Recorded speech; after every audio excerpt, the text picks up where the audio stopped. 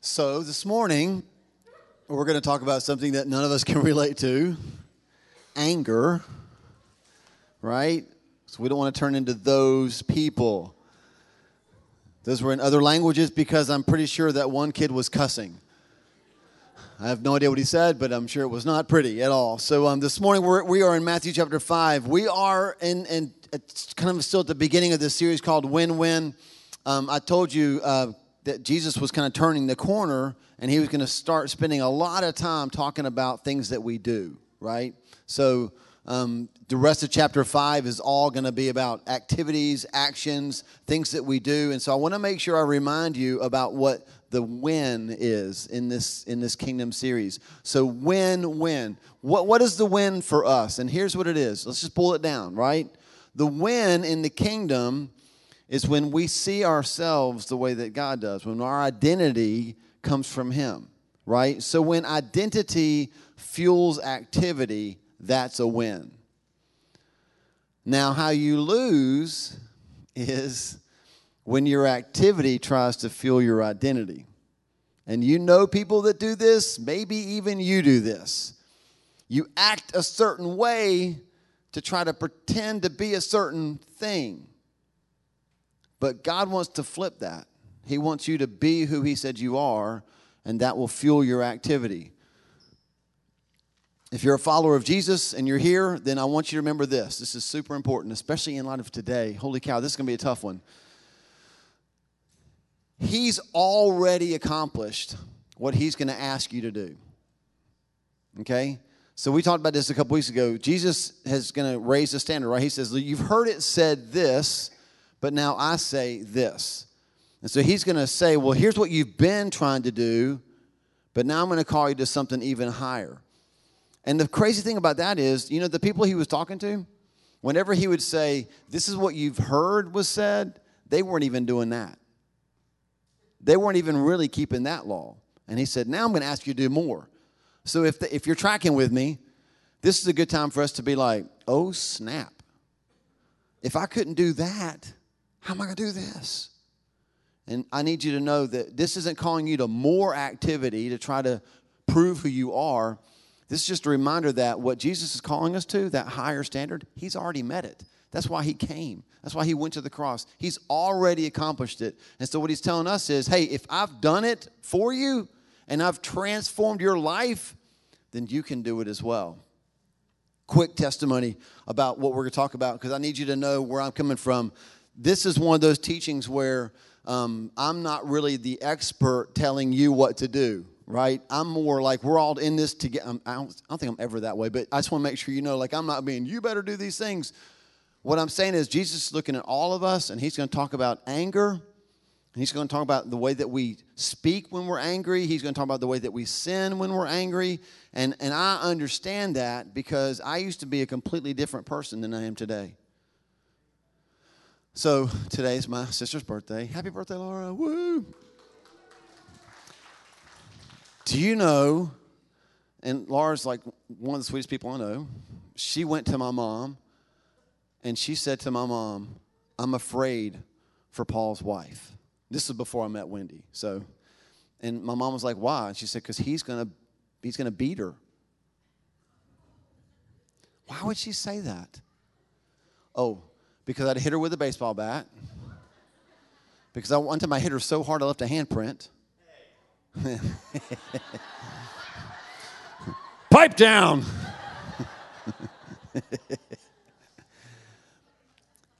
Because I understand rage. I know what it's like to hit a hole in a wall and then put a poster over it so your parents don't find it. To all the teens in the house, parents always find it, okay? Confess right away, right? I know what that's like. So what I want you to know first is when I read these scriptures, man, they hit home to me, right? But the beautiful thing, and this is the hope I'm calling you to before we get into the really hard stuff, the transforming power of the gospel. Here's the beauty of it. Wendy would not recognize the brother that she had because Jesus has changed my life from the inside out. So we're not talking about behavior modification. change the words that you use. Count to 10. 20. Wait, this is really bad. Count to 100. Like, we're not talking about that. We're talking about heart transformation. And Jesus is saying, I can call you to a higher standard because you're a new creature. The old person couldn't do this, but the new person will do this. Okay, are you with me?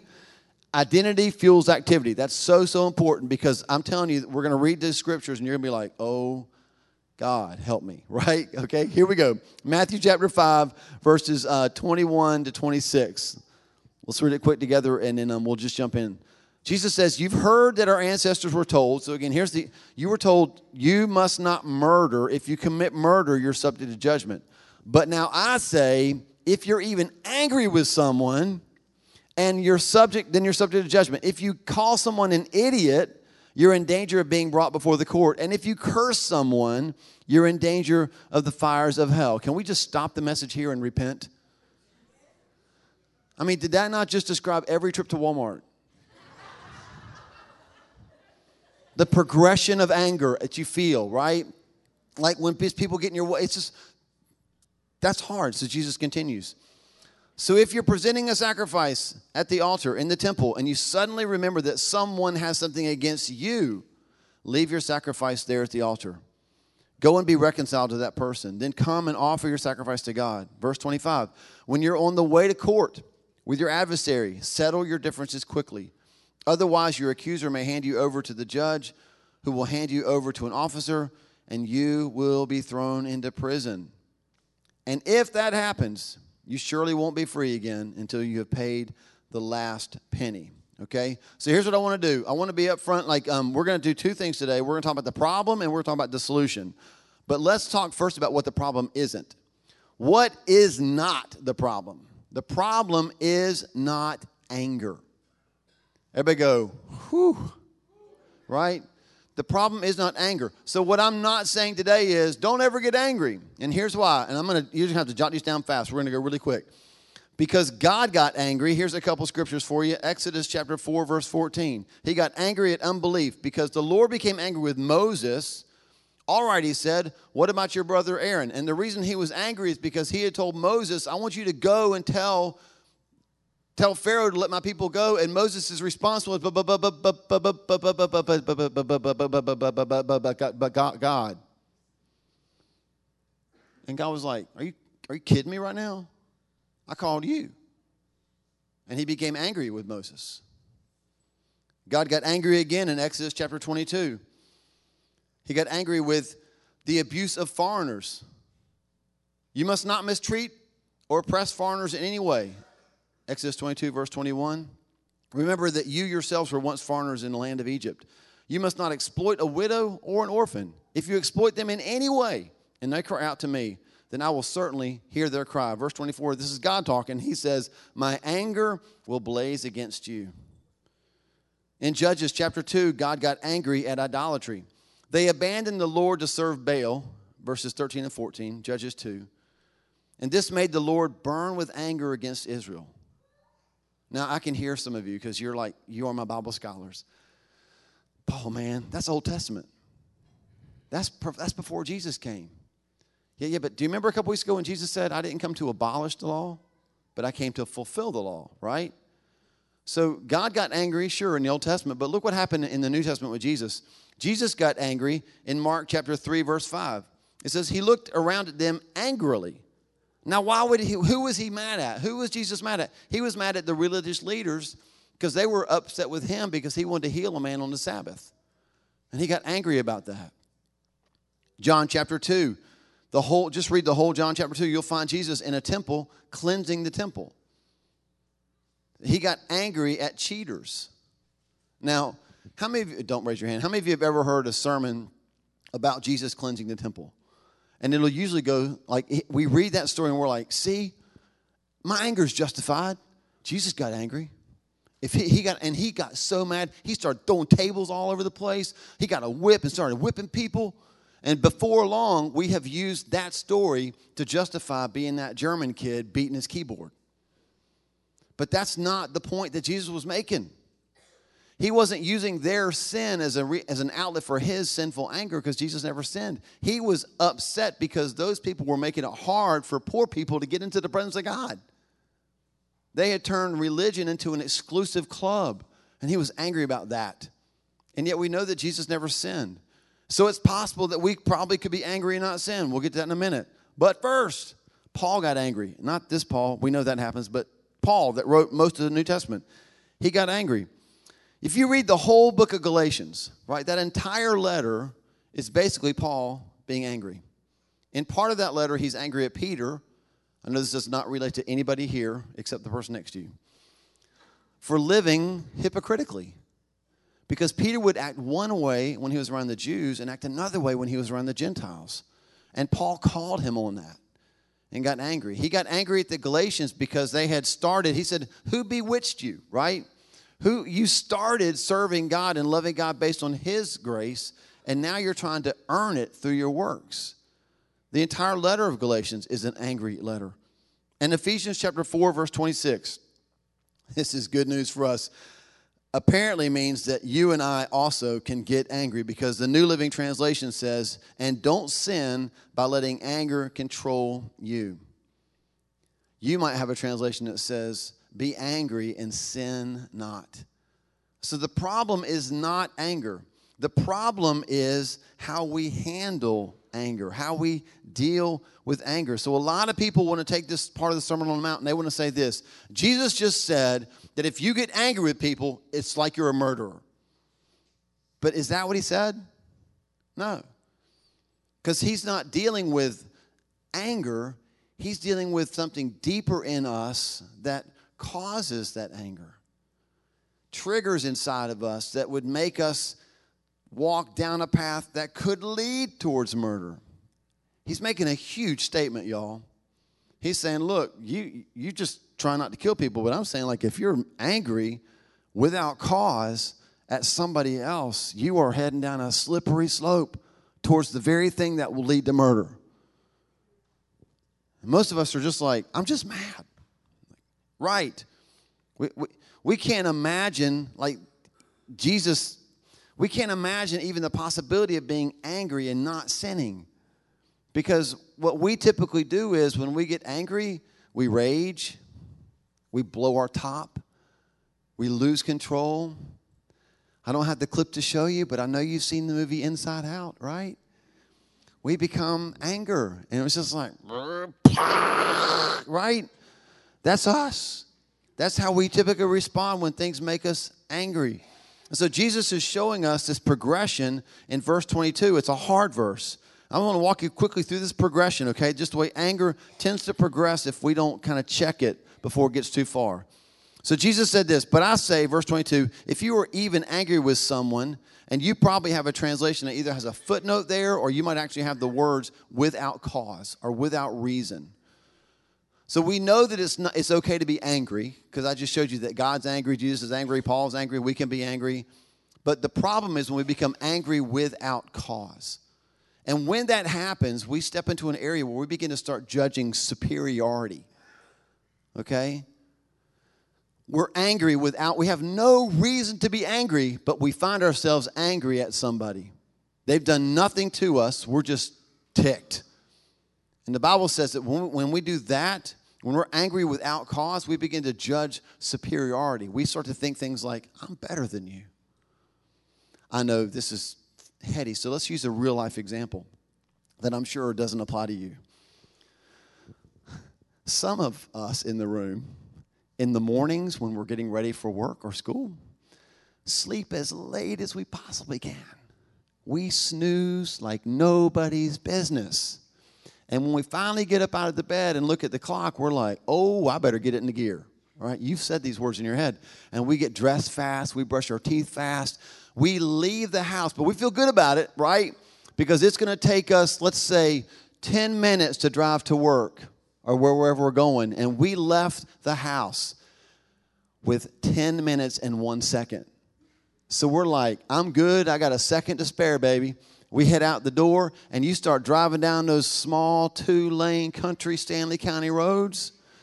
And sure as the world, that person pulls out in front of you. and they're driving slow, the speed limit, right?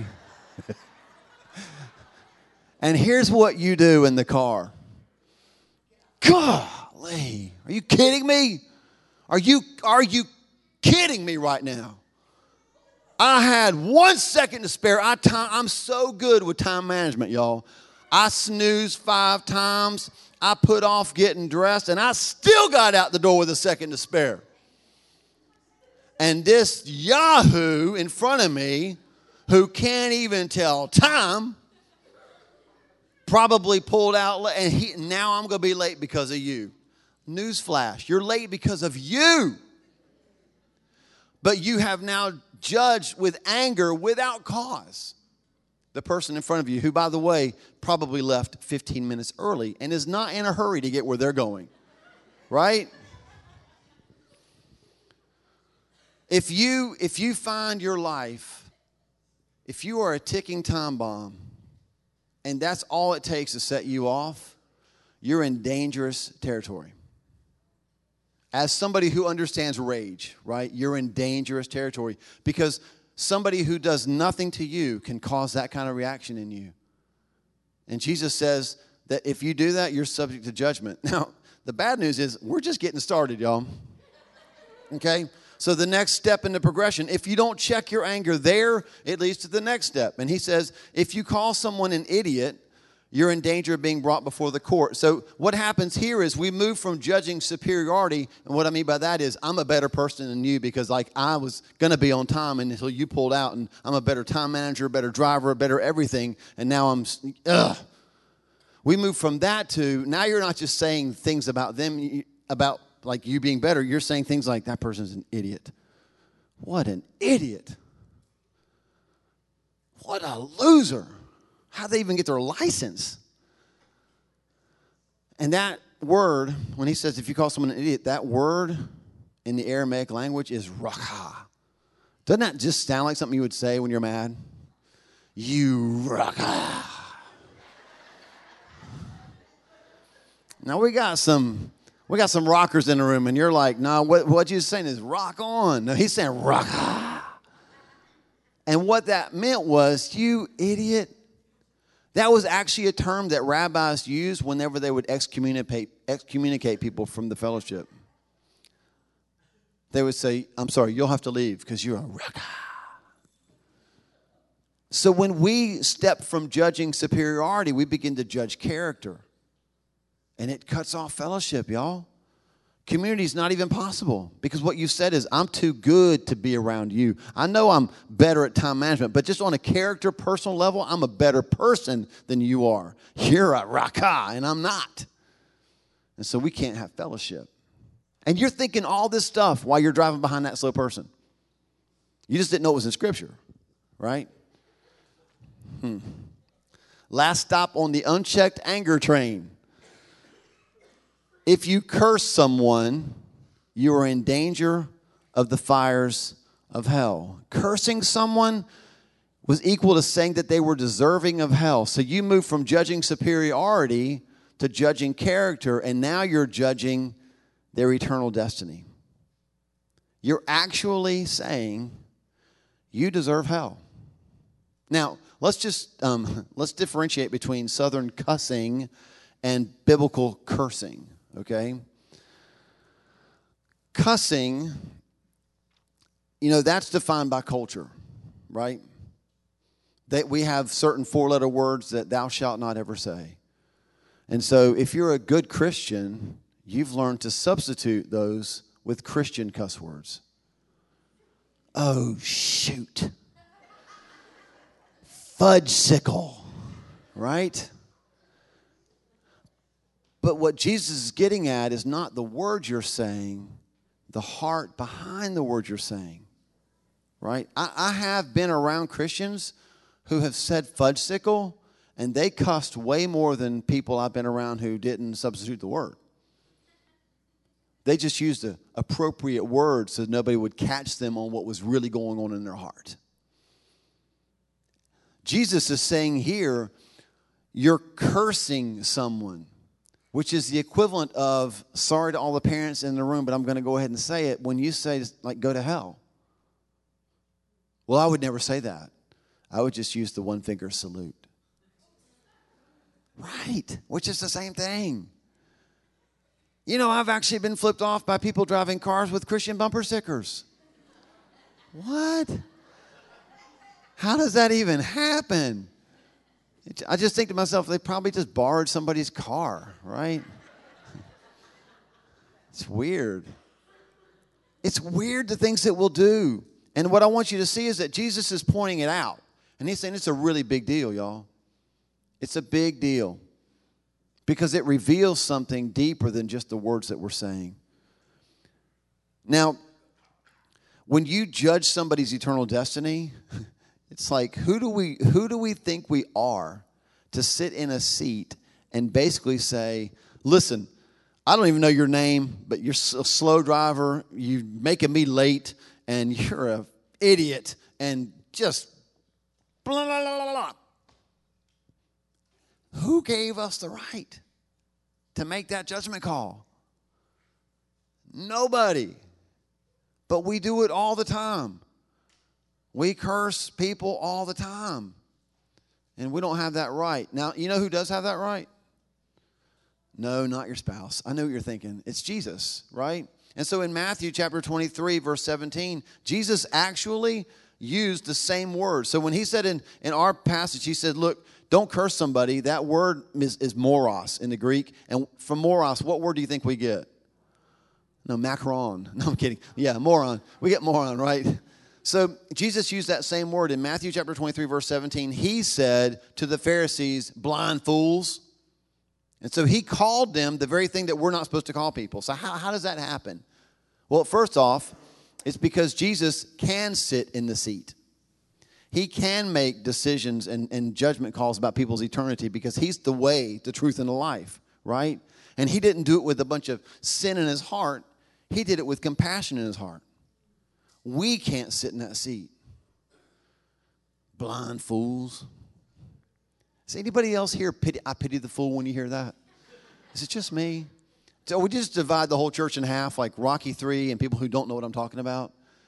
Mr. T, come on, y'all. Who's there? Who's with me? Yeah. You got a prediction for the fight?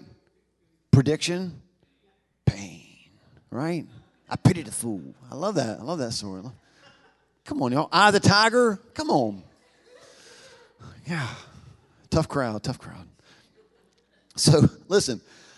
That's the progression, right? So if we don't check our anger, then we start going down this progression. We go from judging superiority to judging character to judging people's eternal destinies. And that's not good, right? Like, I don't know where you are in all that, but I'm just thinking, holy cow, like I'm guilty of every bit of that. And then it gets worse. So before we get to the solution, how many of you want a solution? Okay, 3 of you. Great. Okay, so I'm really doing a good job today. First service was a lot hungrier. I'm just kidding. I know we want a solution, but before we get there, let's just dig a little bit deeper. Matthew chapter 12, verses 34 to 36. And just listen. Jesus is talking to the Pharisees, and just listen to the things that he says, okay? It's going to get a little bit worse before it gets better. Jesus says, you brood of snakes, how could evil men like you speak what is good and right? For whatever is in your heart determines what you say. See, the mouth always reveals the heart. Have you ever had a word slip out of your mouth and you were like the most surprised person in the room? Where'd that come from? The heart. Right? It came from the heart. Jesus continues, verse 35, a good person produces good things from the treasury of a good heart, and an evil person produces evil things from the treasury of an evil heart. So how many of you anybody have a storage unit? Okay, so I've got one.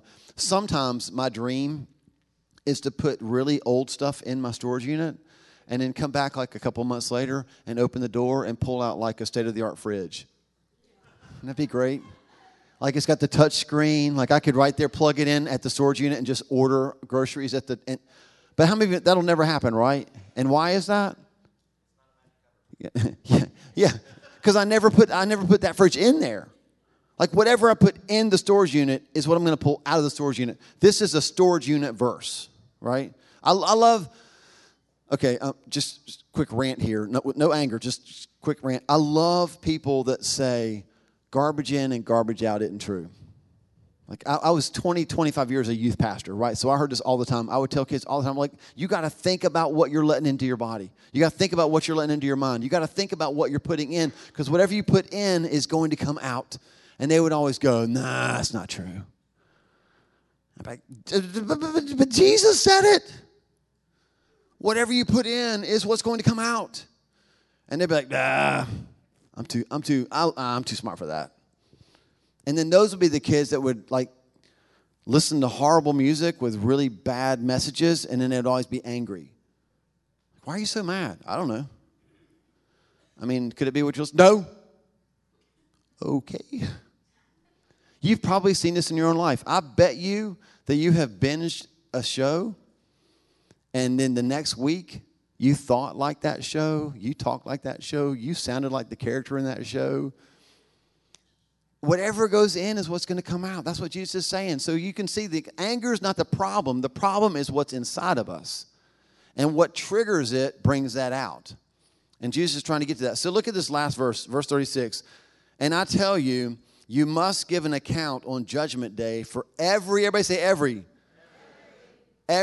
idle word you speak. Every. Now, y'all know I speak for a living. Sarcasm is like my love language.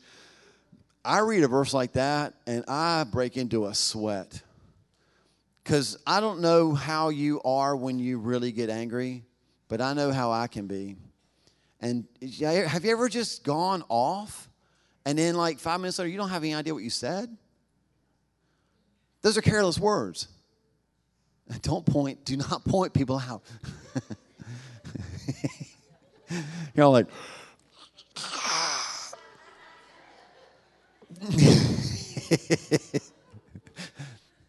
man, I can relate to careless words, you know, but they're all coming from your heart. And what Jesus wants us to do is he wants to check this. So the Greek word for careless, here's what it means. It means idle. It means lazy. And this is the one that really grabbed me. It means barren. So check this out. If we can only bring good out of the good that we've stored in us, then if we've never stored the truth of God in us, then we can never speak words that have any power to bring life in any situation. And we're going to be called to account for that. Every barren word spoken. Okay, I need a solution. Yes? Okay, so the solution is check yourself before you wreck yourself, right? Turn to the person next to you and say, check yourself before you wreck yourself. The big idea says it like this. Anger unchecked will turn into a wreck, right? And I want to make sure before we get to these quick just applications and solutions that you remember this is not about the words that are coming out of your mouth. The words that come out of your mouth are an indicator of what's in your heart, okay? Because if you don't catch that, then this is going to give you pressure to try to be a good Christian, right? What does a good Christian say when they're angry? You just say stuff, right? Right? You just say stuff. A Christian says words when they're angry. And if you've stored good word in your heart, those are the words that will come out. Now listen, she's going to hate me when I finish this story, but it's okay because she loves me. when we were living in Lake Wiley in Clover, we were serving at a church, and it's just a great time, great season of our life. We loved it, but God just said it's time to be gone, and we were leaving. It's like, I don't know if you've ever been a part of that, but like somebody's that's on staff at a church, and then suddenly they're gone, and it's like you think, what happened? Did something happen? But really, God just said it's time, So we announced it to the youth group, and there's just tears and snot everywhere for me, basically, and then. We had a couple that they're just really good friends. They were in our lives in one of the hardest times of our lives. We had Parker and Will. They were 7 weeks early. They weighed 2 pounds and 15 ounces and 3 pounds and 14 ounces. They were small. And so we were going from Lake Wiley to Pineville back and forth every day because they were in the NICU for 11 days and 16 days, respectively. So this couple... Man, they loved us. They were good friends to us. They would hold our kids and just tell us to go lay down. And then 3 days later, they'd still be holding our kids. We'd be like, "How long have we been sleeping?" Like, we just knew you were really tired. Man, those are friends, right? Well, they came over to our house and they were just as hurt as we were. Like, we're all trying to process, like, what is God doing? Like, what's happening? At one point, Wendy, bless her heart, Wendy is like the most pure person this side of heaven of anybody I know. She said, "What the hell?" And she stopped right there and she caught herself and she finished it with, So that was the day that the phrase, "What the hell?" was born in our family, right? The point is that what fueled that is what God really wants to deal with, not whether it was Helk or heck or HE double hockey sticks or fudgesicle or bless your heart or one of my favorite, you're adorable, right? I mean, He wants to deal with what's in our heart. Because what did we just read, right? The heart is what fuels the mouth. So the words you speak are revealing what you've stored in your heart. So, solution. Here we go. This is really be fast. How do we check ourselves when it comes to anger? Number one, make it a priority. Not the anger, but checking yourself. So Jesus said this. He said, deal with it immediately, right? Make it a priority. Look what he says. If you're presenting, in verse 23, a sacrifice at the altar in the temple, if you're at church during the third song of a phenomenal worship set, and as you're standing there with your hands raised singing to Jesus, you're all of a sudden you're thinking about somebody else, and I hate I said what I said. I wonder if they're still mad about it. Jesus says, make that a priority. He says, and I'm paraphrasing, shut up with your singing and leave the church and make it right and then come back. He says, make it a priority. Andy Stanley, I love his teaching. He says it like this, pay attention to the tension. So when you feel that tension, pay attention to that and ask yourself, wait a second, why do I feel that? Maybe I should make sure things are okay. Jesus says it's such a priority, you've got to deal with that now. Don't put it off. Don't put it off. Seek reconciliation at any time as long as there is time. Even on the way to court, he says, as you're going to court, like, hey, can we make a deal? Can we make a deal? Can we make a deal? Just seek reconciliation, right? Make it a priority. And then number two, do it quickly. Do it quickly. Verse 23 says, you suddenly remember. I love that. God's so gracious. We don't really ever suddenly remember that we've made somebody mad, do we? Like, we always kind of know. I'd say when God suddenly reminds you, hello, time to deal with that. When you suddenly remember it. And then what does it say in verse 25? It says, settle your differences quickly. And here's why. You ever heard the phrase, time heals all wounds? Yet time can't heal what time has buried. You should write that down. Time can't heal what time has buried. What we typically do in our relationships is something happens today, and we know that we should deal with it today, quickly, but we say, you know what, I'm going to give it a little bit of time. They're kind of hot. I'm kind of hot. We'll take a little bit of space. Everybody breathe a little bit. I'll check in with them next week. And the next week comes, you don't check in with them. You know why? The tension's starting to go away. And then a month later, and then 6 months later, and that's how families will go years with never talking to each other. Deal with it quickly. Time can't heal what time is bearing. So when God reveals it, take the steps to heal it. And trust me on this. Here's how we're going to close. God will reveal it. He will. Daniel chapter 2, verse 22 says this about God. He reveals deep and mysterious things and knows what lies hidden in darkness, even though he is surrounded by light. God reveals hidden things. If you're struggling with that concept, a couple more verses just to jot them down. You can read them later. Jeremiah 33:3, Luke 8:17, Luke 12:2 and 3. Just know this. God reveals what's hidden so he can heal it.